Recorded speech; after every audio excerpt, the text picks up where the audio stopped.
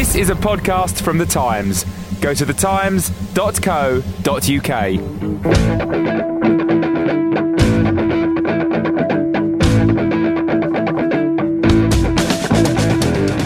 Hi, I'm Gabriel Marcotti, and this is The Game, the podcast that, if it were a footballer, would score a fantastic goal on debut and then perhaps get sent off next time round. Joining me to discuss another weekend of goals, and some England captaincy controversy, it's Alison Rudd, Matthew Syed, and from beautiful downtown Ripponden, it's Ollie Kay. But we're going to start, no surprises here, at Stamford Bridge. All right, Chelsea versus Manchester United. Ollie, you were there. I just kind of feel like this has happened before, and want to know, is it just the sensation that I get that United make stunning comebacks and turn defeats into draws and draws into victories, or is there any secret to it that it seems to happen a disproportionate amount of the time? Well, they make life difficult for themselves by making poor starts to games at times, but they're never out of a game, are they? I think somebody was on Twitter saying at 3-0 down that United are still going to win that, and you wouldn't really say that of any other team, would you? The penalty was the first penalty was iffy, the second one was generous in the extreme, but I don't think any other team. I don't think you would expect any other team to force their way back from that situation. It wasn't just the penalties; they were creating chances. They were attacking right from going 3-0 down. They were attacking in the belief that they were going to force their way back into the game, and they've done it for years. They're never. They're never beaten. Well, obviously they are beaten sometimes, but they never believe they're beaten, which is why there was a statistic about them having done this 3 times from 3-0 down in the history of the Premier League. It's I think no other team has done it twice, something like that. So they do have an amazing ability to do that, and it's all in the head, really, isn't it? Head and heart. Sorry, it's not just coming back from 3-0 down. They've obviously done this in Champions League finals against Aston Villa a couple of years ago. You're generally pretty level-headed about this. Do you believe in some kind of mystical mojo, mind over matter, or is this just a weird statistical quirk? Oh, that's an interesting question. I guess the think tank could run a regression analysis to find out whether or not they actually come back more than you would expect for a team of their ability. Because, of course, because they're one of the best teams in the league, you would expect them to come back more often than the average team. But, like Ollie, my eyeballs tell me, without having done the mathematics, that they do come back rather more than you would expect. And the general narrative is that they are imbued with tremendous self-belief, and that no matter what the score and no matter what the stage of the game, they still think they can do it. Now, it seems to me there's about a bazillion talking points here and themes that come out of this game. One of them invariably is the referee. So let's get this one out of the way quickly. And we'll turn to our qualified referee. Ollie earlier described the first penalty as iffy, the first penalty for United as iffy, the second one as generous to the extreme. You going to stand up for your boy, Howard Webb? The first penalty, I don't know why, Ollie, you're calling it iffy. It was a penalty. I mean, it wasn't a defender who gave it away, and it was clumsy, but it was a penalty. And the second one, I think I may just have mentioned this before, but I don't think you can blame the referee if a player is cute about it. I felt that Welbeck made sure it looked like a penalty, and you only get one go at it. Player falls over, looks like a penalty. I don't think you can have too big a row with Howard Webb. It's very difficult if you're duped in that way. Well, I mean, the second one, I'm not saying I would blame the referee. I'm not saying that he's a disgrace for not spotting that he'd been conned, but he was conned, and it shouldn't have been a penalty. That's all I'm saying. Welbeck stuck his leg out, sort of extended his leg to make sure it somehow wrapped around Ivanovic's, which was probably about a foot away from the ball, and threw himself to the ground. It's much like Adam Johnson the previous night. But why don't you think the first one was a clear penalty? I say it was sometimes they wouldn't get given. It's like you're defending the referee for giving the second one, and I'm saying that a referee would be forgiven for not giving that one, because it wasn't the clearest of fouls. It was a foul probably in most people's eyes, but it wasn't as blatant a foul as the Gary Cahill one, which was just on the edge of the penalty area in the first half. I think it would. I'm not as big a fan of Howard Webb as you are, but I'm not as big a critic either. But I don't think that was his best day. Syed, Welbeck, we mentioned Adam Johnson in the City game. Has it always been around to some degree, that this level of cleverness? Well, I'm sure it has been around for a long time. Wasn't there a famous clip of, I might have this completely wrong, but Mickey Thomas falling down and then winking at somebody as he got up about 25, 30, maybe 35 years ago? I'm sure that the desire to hoodwink the referee is a consistent theme of football down the ages, but the number of cameras, of course, and the scrutiny that's provided by modern technology means that these are more easily seen after the event. I don't think it was a penalty. I think more and more that these talking points are part and parcel of football's appeal, so I don't think it's a disastrous thing. But I do think when players are very clearly out to hoodwink a referee and it can be spotted after the event, there should be some kind of punishment applied. Some kind of retrospective punishment, you mean? Some kind of retrospective punishment. Yeah. I'm with you on that. David De Gea has obviously had his critics this season. He's been out on the side.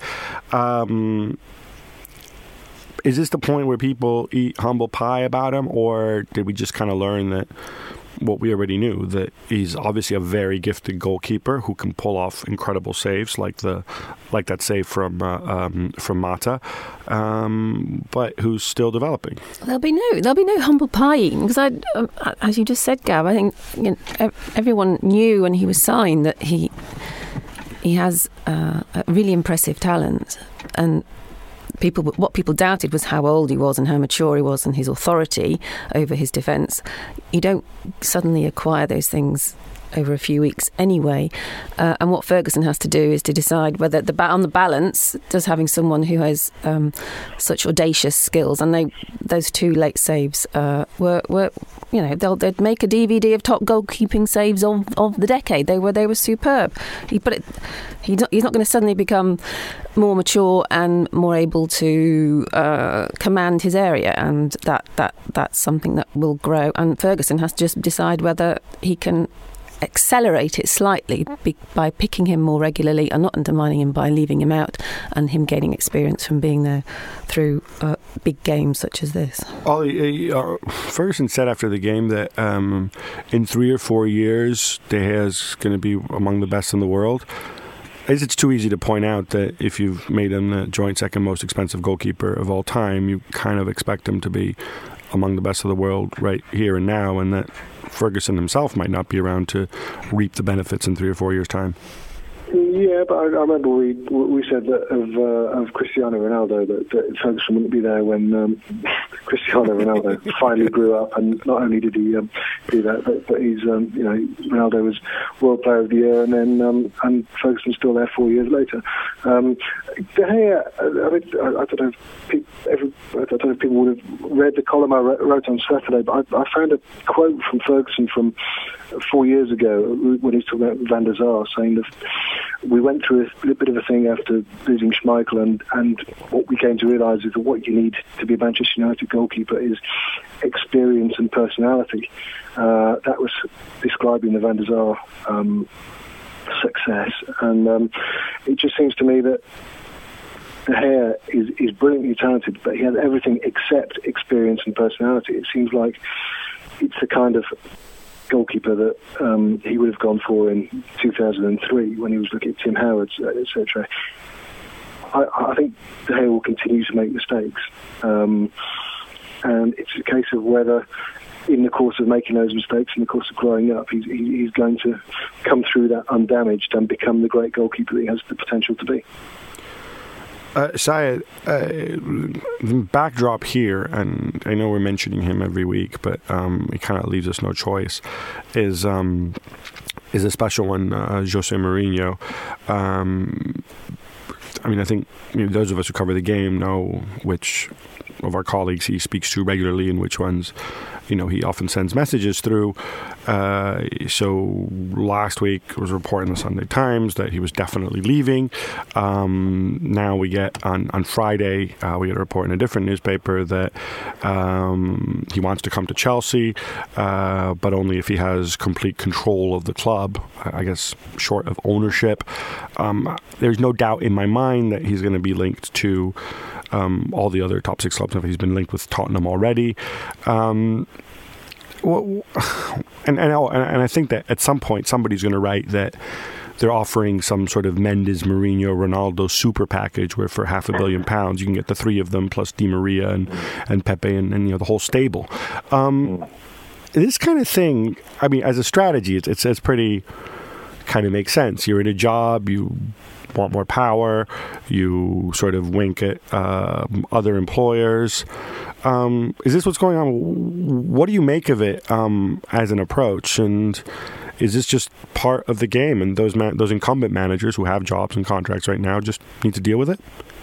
Yeah, that's interesting. I agree with you that Mourinho is very Machiavellian in the way he approaches his job and his potential future roles. He's very clever at manipulating the media, at keeping his name in the spotlight in whichever nation he thinks might be the next one that he will manage in.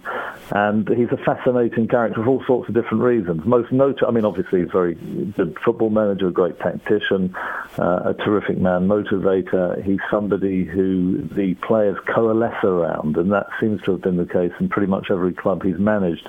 And I rather wonder if that's because of a remarkable streak of narcissism that he has. He seems to inspire a level of loyalty in his players, which is fascinating to watch.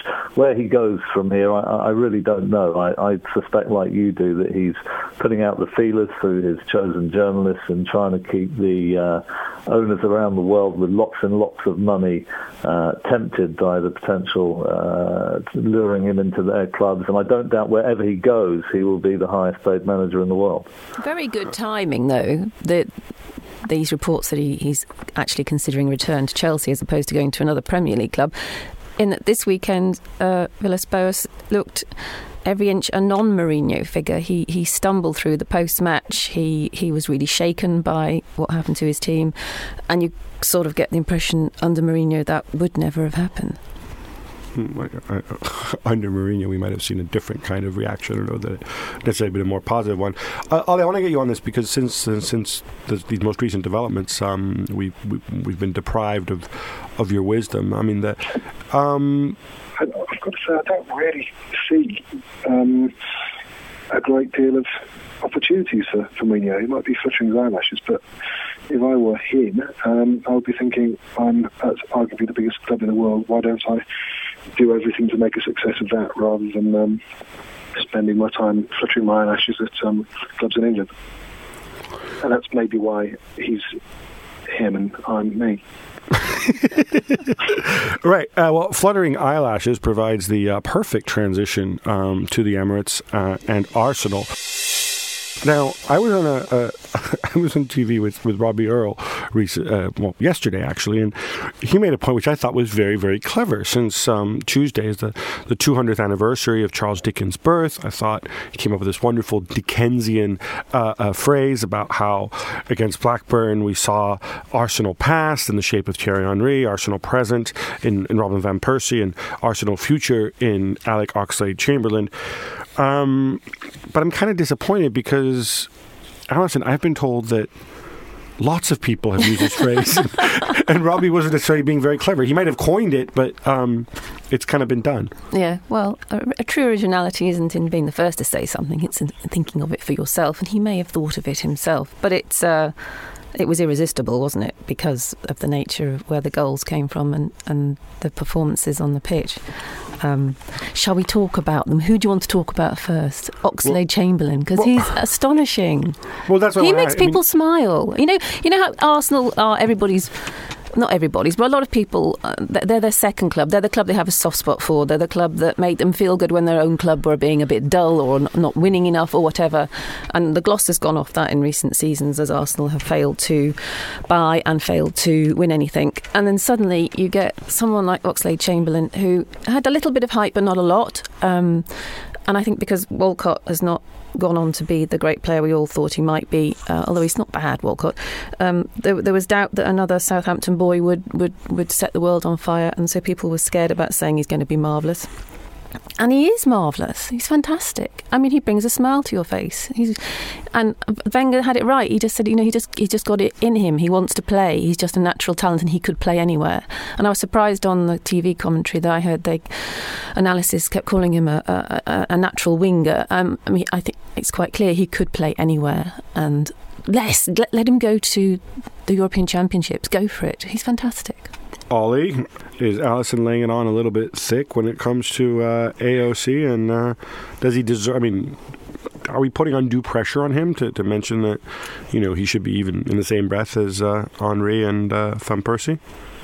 Well, to be mentioned in the same breath as Henry and Van Persie, yeah, I think that's a bit of a leap at the moment. But I think to mention him in England, I don't think that's out of the question, because that's mentioning him in the same breath as Lennon, Walcott, Downing and Young,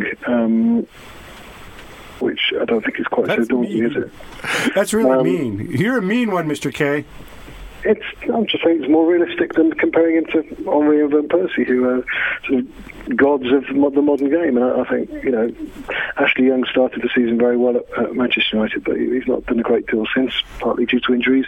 Stuart Downing, I don't think he's set up one goal and scored scored one in the FA Cup in his half season at Liverpool.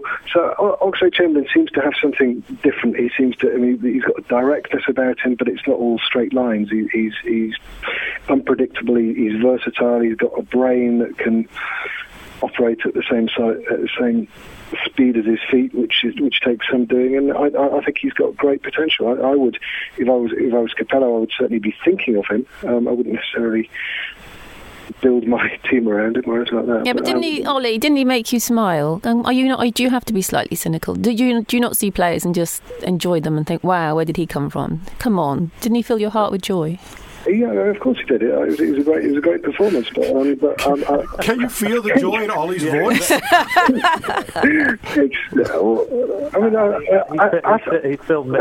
Ali, I know where you're. I'm with you 100% on that.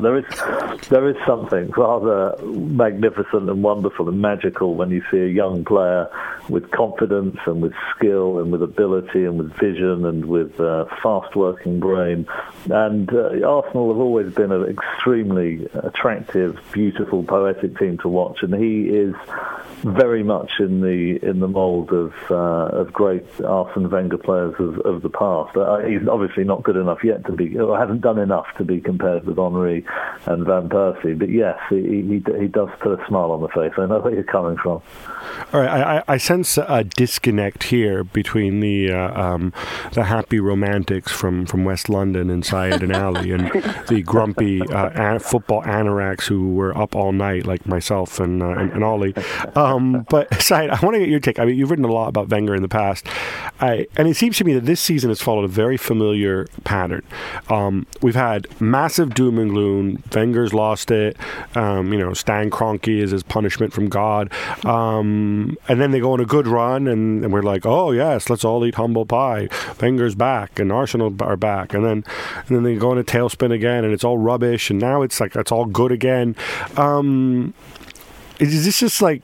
It seems to me like it's a weird cycle all compressed in one season where we can't really figure out whether Wenger's actually doing a good job this season or whether he's made some colossal mistakes, and it's kind of papering over the cracks by sort of beating up on an awful Blackburn side who are owned by Venky's. Yes, but is that not just true of football in general? The narrative follows the results, not the other way round, and that the narrative shifts with every single result that happens. It's calamity, genius, calamity, genius, calamity, genius. We don't tend to take a step back and look at the arc from a slightly more rational perspective. I mean, it's part of the joy of football, of course, but it's also something that must frustrate people like Arsene Wenger all the time, because there is a gyration in the way that he is viewed. Well, I think that probably the sensible view is that he's been a terrific and rather brilliant manager, and but of course, as in any football team, you have good results and then you have bad ones. Blackburn get a couple good results, and all these people are coming out saying, "Aha! Look, Steve Keane hasn't lost the dressing room. The players are all united behind him." And I've gone on rants about this, saying how demented that was, because it kind of assumes that if the players don't like the manager, then they'll just go out and happily lose games because they don't care about the fans, or they don't care about whether they get relegated, or they have no professional team spirit or pride or whatever. But what's your take on Blackburn? I mean, is this game just a write-off, and it's not matches like this that are going to make a difference in whether they stay up or not? Well, I don't think losing 7-1 is ever a good thing. I think it's the kind of scoreline and the kind of performance that has a knock-on effect quite often. But the interesting thing with Blackburn is that the players are generally, from my knowledge of the situation, fairly supportive of Keane. They don't want him sacked. They feel that, privately as well as publicly, they feel that he deserves a bit of slack and shouldn't be the demon in all this. I think they have big reservations about the owners and the way that the club is going. But it's a fairly young team now. If you look at the squad from a year ago, it's fairly young, and I guess there will be days like that when they collapse, as they did on Saturday, especially having had Givet sent off. Let's be honest about this. They are going to be in the bottom 5 or 6 teams at the end of the season. It's hard to say whether they will survive. You can't say that with any certainty at all. They're going to be struggling, no doubt about that. Keane's not some clueless fool that doesn't know what he's doing, but he doesn't have the ability to get results and improve fortunes that someone like Sam Allardyce had before him. And it's a question of the direction the team's going in, isn't it? Previously they seemed to be an ugly, surviving mid-table team, and now they're a young, struggling, flaky team. And I think if they're a young, flaky team that goes down, I don't think that will look terribly good on Keane's CV. Do you know, Ollie, what the point of refusing Christopher Samba's transfer request is and then not playing him? What's the... From what I'm told, that came from right at the top. It came from Venky's, who were so angered by Chris Samba's stance at A, demanding a transfer, and B, sort of raising doubts about his ability or fitness to play in a certain game. They felt that this was some point of principle that they were fighting for, and that they were doing a terribly good thing on behalf of Blackburn Rovers and football as a whole by chucking him in with the reserves and not picking him. So that's a fairly curious situation. It's astonishing. Well, it is. I mean, he is one of the best players. He's certainly one of the most influential players, and I think they need to get him on side, because if they're left in it with a sort of Tevez type situation where he's hanging around the place, not being able to play, that's going to turn the mood very sour. And the mood around the training ground has probably been one of the few things that has not been entirely discouraging this season. So I've just been handed a note by Chris, our producer. It contains a joke, and it says, Venky's also don't want to sell Samba for a paltry amount of money. Very good, Chris. Hey, who's psyched for some debate? We're going to talk the England captain's armband, the leader of the nation, the leader of men. All right, bit of background to this. I'm assuming since y'all haven't been living under a rock, you know what came before this. But the latest developments are Sunday night. Fabio Capello went on this in this interview show, which is sort of one of those quirky ideas that TV people like. It's like the 5-minute interview.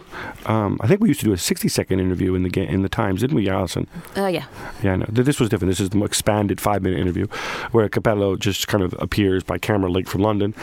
They ask him about a bazillion questions to do with Italian football and the like. And then 4 minutes and 30 seconds in, so when the interview was almost over, they asked about John Terry being stripped for the captaincy and whether he agreed with the decision. I'll go so far as to hypothesize that they wouldn't have even asked him about that because, frankly, nobody really cares whether John Terry has a little strip on his bicep outside the scepter dial. So I would assume that they were urged to ask that question, possibly by Capello's camp. And he comes out and he says, I just want to get this right because there was a very bad translation of it, which I think depicted him in a slightly different light. He basically came out and he said, absolutely not. And he says, and he told the chairman that he felt that that John Terry needed to be judged first by civil justice, by the CPS. Of course, he's been charged with a public order offence, and only then could you go and take the captaincy away or take action against him because you're innocent until proven guilty. He said that was and remains his opinion, that he should not have been stripped of the armband. But he also says that it's not a decision for him to make because it's an ethical question and it's not part of his remit, but it's down to the FA's board. Now, this is a bit different from some of the headlines you might have seen about John Terry will always be my captain and all this jazz, but I think we can agree that Fabio Capello wanted to send a message there. Yeah, he did, and I'm glad that you sort of reinforced my theory that maybe his camp had encouraged the interviewer to probe on that particular issue rather than probably about Milan or Juventus, etc. I mean, he is angry or unhappy. We knew that at the time, and we had a conversation about it on Friday, and you know that was sort of widely reported on in Saturday's papers that he was that he was unhappy. But I don't think it was entirely expected, certainly not by the FA, that he would go on this programme and make clear his unhappiness and make clear his belief about what should have happened. Said, I want to get you on this. If you can just help me work through the ethical argument here, which I think is also Capello's argument. There's a concept of obviously innocent until proven guilty. There are situations where somebody might be suspended pending trial. People have made that case. But I think Capello feels if you make that case, then you go and you say John Terry isn't fit to play for England pending appeal because these charges are so serious. So you kind of either make the decision to drop him altogether or you leave him in the team and you don't mess around with who wears the captain's armband. Is that a crazy opinion from Capello? No, I don't think it's a crazy opinion. I think it's a very admirable stance to really focus on that very important legal precept of the presumption of innocence. I just think that you can, as you rightly said, there is an alternative view, and we saw it, for example, in Chris Huhne, who the Liberal Democrat Environment Secretary of State, who resigned pending his case, which is coming before the courts on whether his wife took some points on his when he was allegedly driving a car and was caught for speeding. He actually remains as a Member of Parliament, mind you. So I think it is a very difficult and an extremely fine judgment. In this particular case, I think that the FA got it right to strip Terry of the captaincy, but I think they should have followed through on the logic and decided not to select him for the England team at all until the case comes before the magistrate, which it will do after the European Championship final.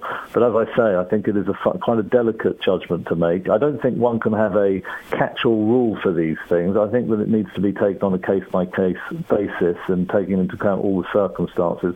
It's a very serious charge of racism. There's obviously players in the team, black and white, who would have a major issue with that, who will have a view on the evidence that has been compiled. I just think that it would have been sensible for England and maybe even for Terry for him to focus on the trial without having the European Championships at all as captain or otherwise.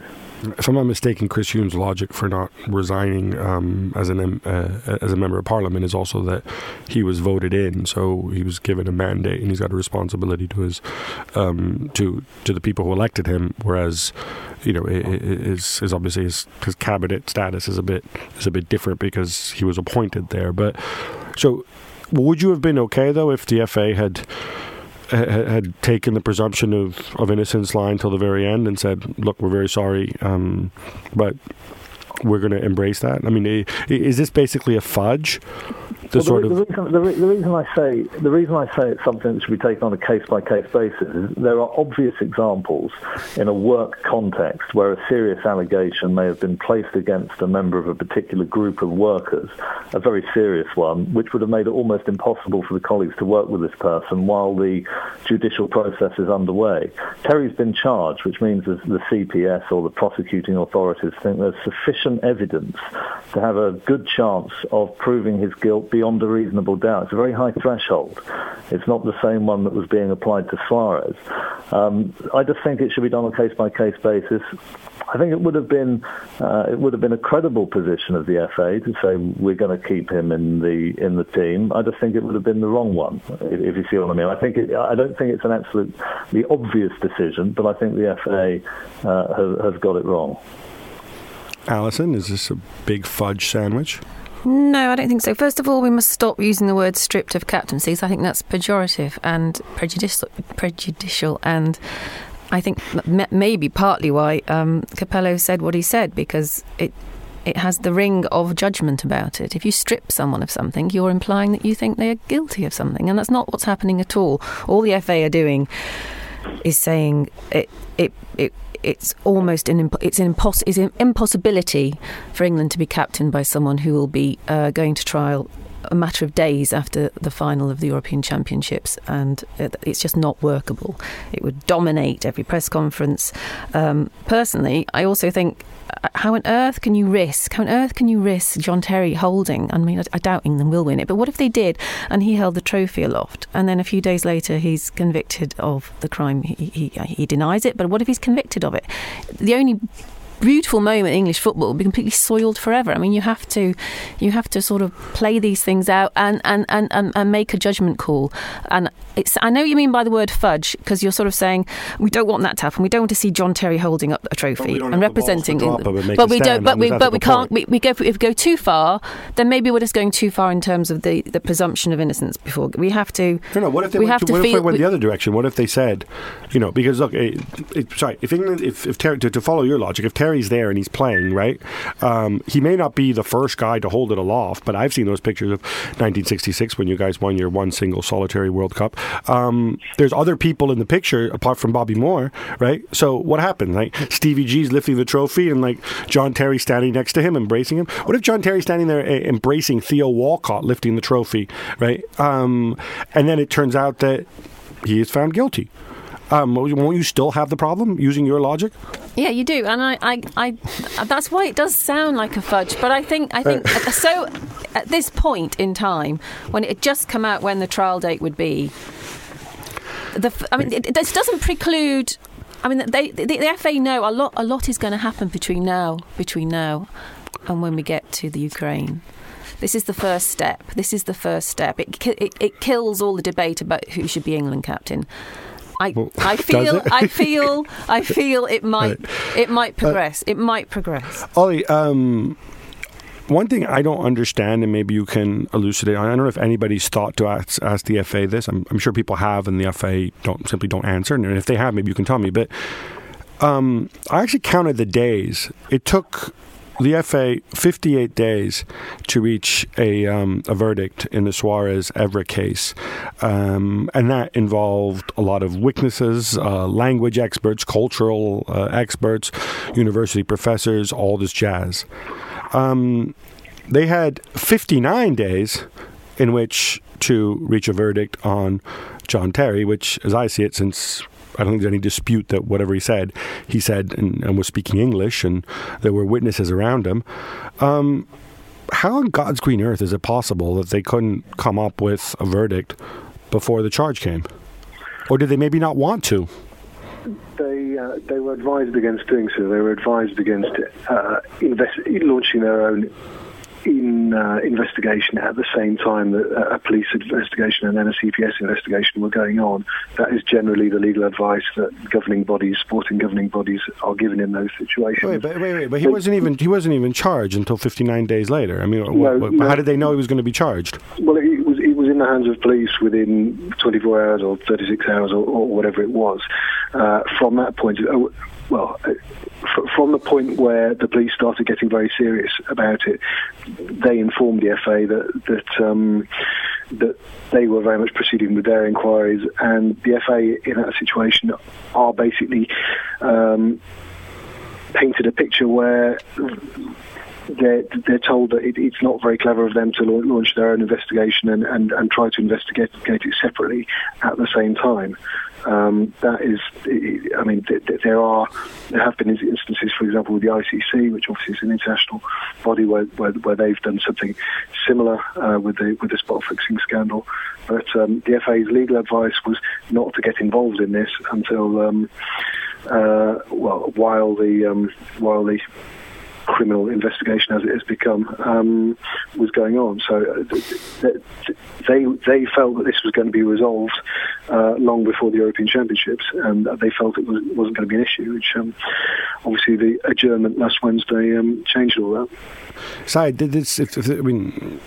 for all he's saying, or based on what Ollie's saying, I can only conclude that once again, expensive lawyers have their head up where the sun doesn't shine, and I don't like lawyers to begin with, and I should declare my bias here. Not all of them. Some of them are good. Most of them are very, very bad people, or they're incompetent or stupid. But can you just explain this to me, whether you buy this argument? Can you just tell me, if it's a different charge, because one is a public order offense, the other one in the field of sporting justice is very clear what the charge is.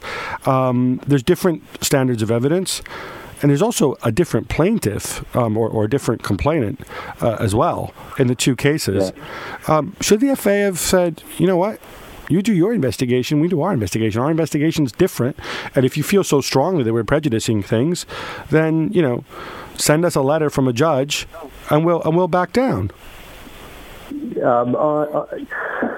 Interesting question. I hear what Ollie's saying about a governing body with a quasi-judicial remit to try and investigate a very slightly different charge and a very different burden of proof. That's a very significant difference between what would have happened had the FA charged and investigated Terry compared with the Crown Prosecution Service.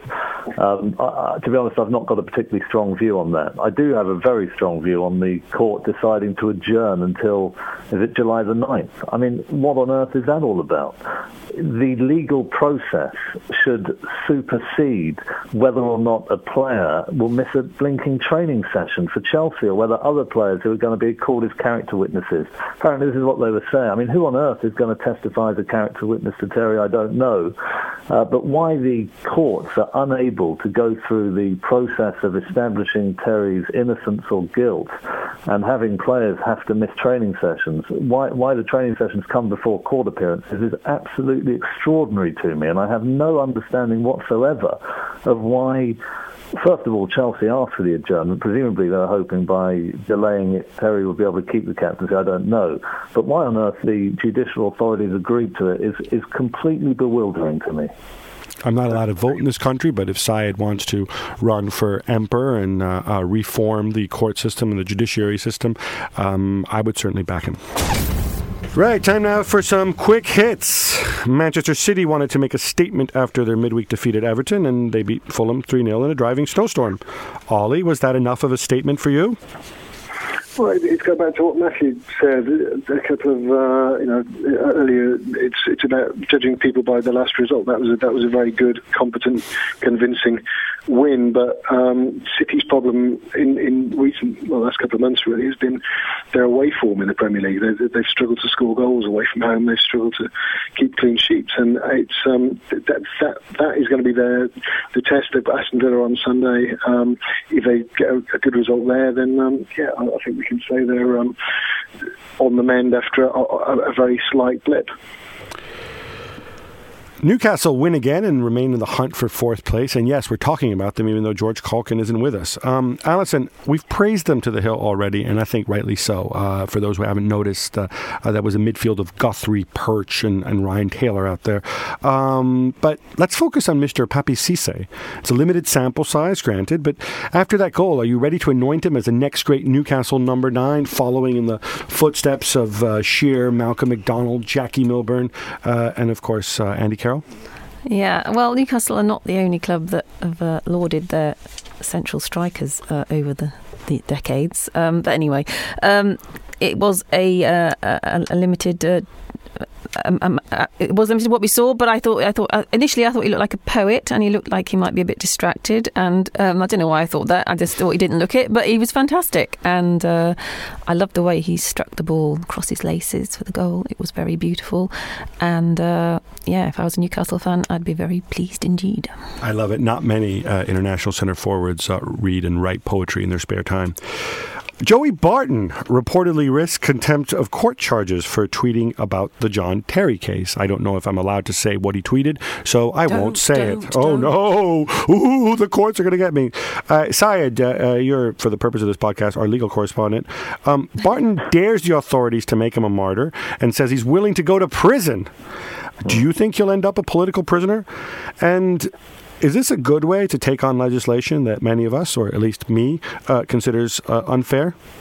Well, if you mean the legislation that people are not allowed to say what they think about an ongoing criminal investigation or investigation is unfair, I agree with you. Yes. He won't end up as a political prisoner because they don't tend to think that magistrates can be corrupted by what they read in the media. They think that juries are capable of being manipulated by what they read in the media, which I think is an insult to anybody who becomes a juror. Magistrates are special. Jurors are stupid sheep. That's exactly what the implication is, and it's insulting. Gab, one for you. It will be Zambia versus Ghana and Mali versus Ivory Coast in the Africa Cup of Nations. Does this mean we'll get the blockbuster Ghana v Ivory Coast final we were all expecting in the first place? It certainly looks that way. I mean, Ghana made hard work of it against Tunisia in their semi-final. The Tunisians took them into extra time. They won 2-1. A lot of us agreed that Ghana and Ivory Coast were the two best teams along with Senegal, but Senegal imploded, and we all sort of expected Ivory Coast to implode as well, because they generally do. That hasn't happened. I don't see how Mali are going to beat Ivory Coast unless Ivory Coast self-destruct, and I think Ghana shouldn't have too much trouble brushing aside the Zambians. That's all we've got time for this week on this rather heavily legal game podcast. Remember, you can go to www.thetimes.co.uk. You'll find your news, your gossip, your analysis. And remember, you can always follow us on Twitter, and you can also follow our producer, Chris Skinner. He is at Producer Chris. Till next week, bye-bye.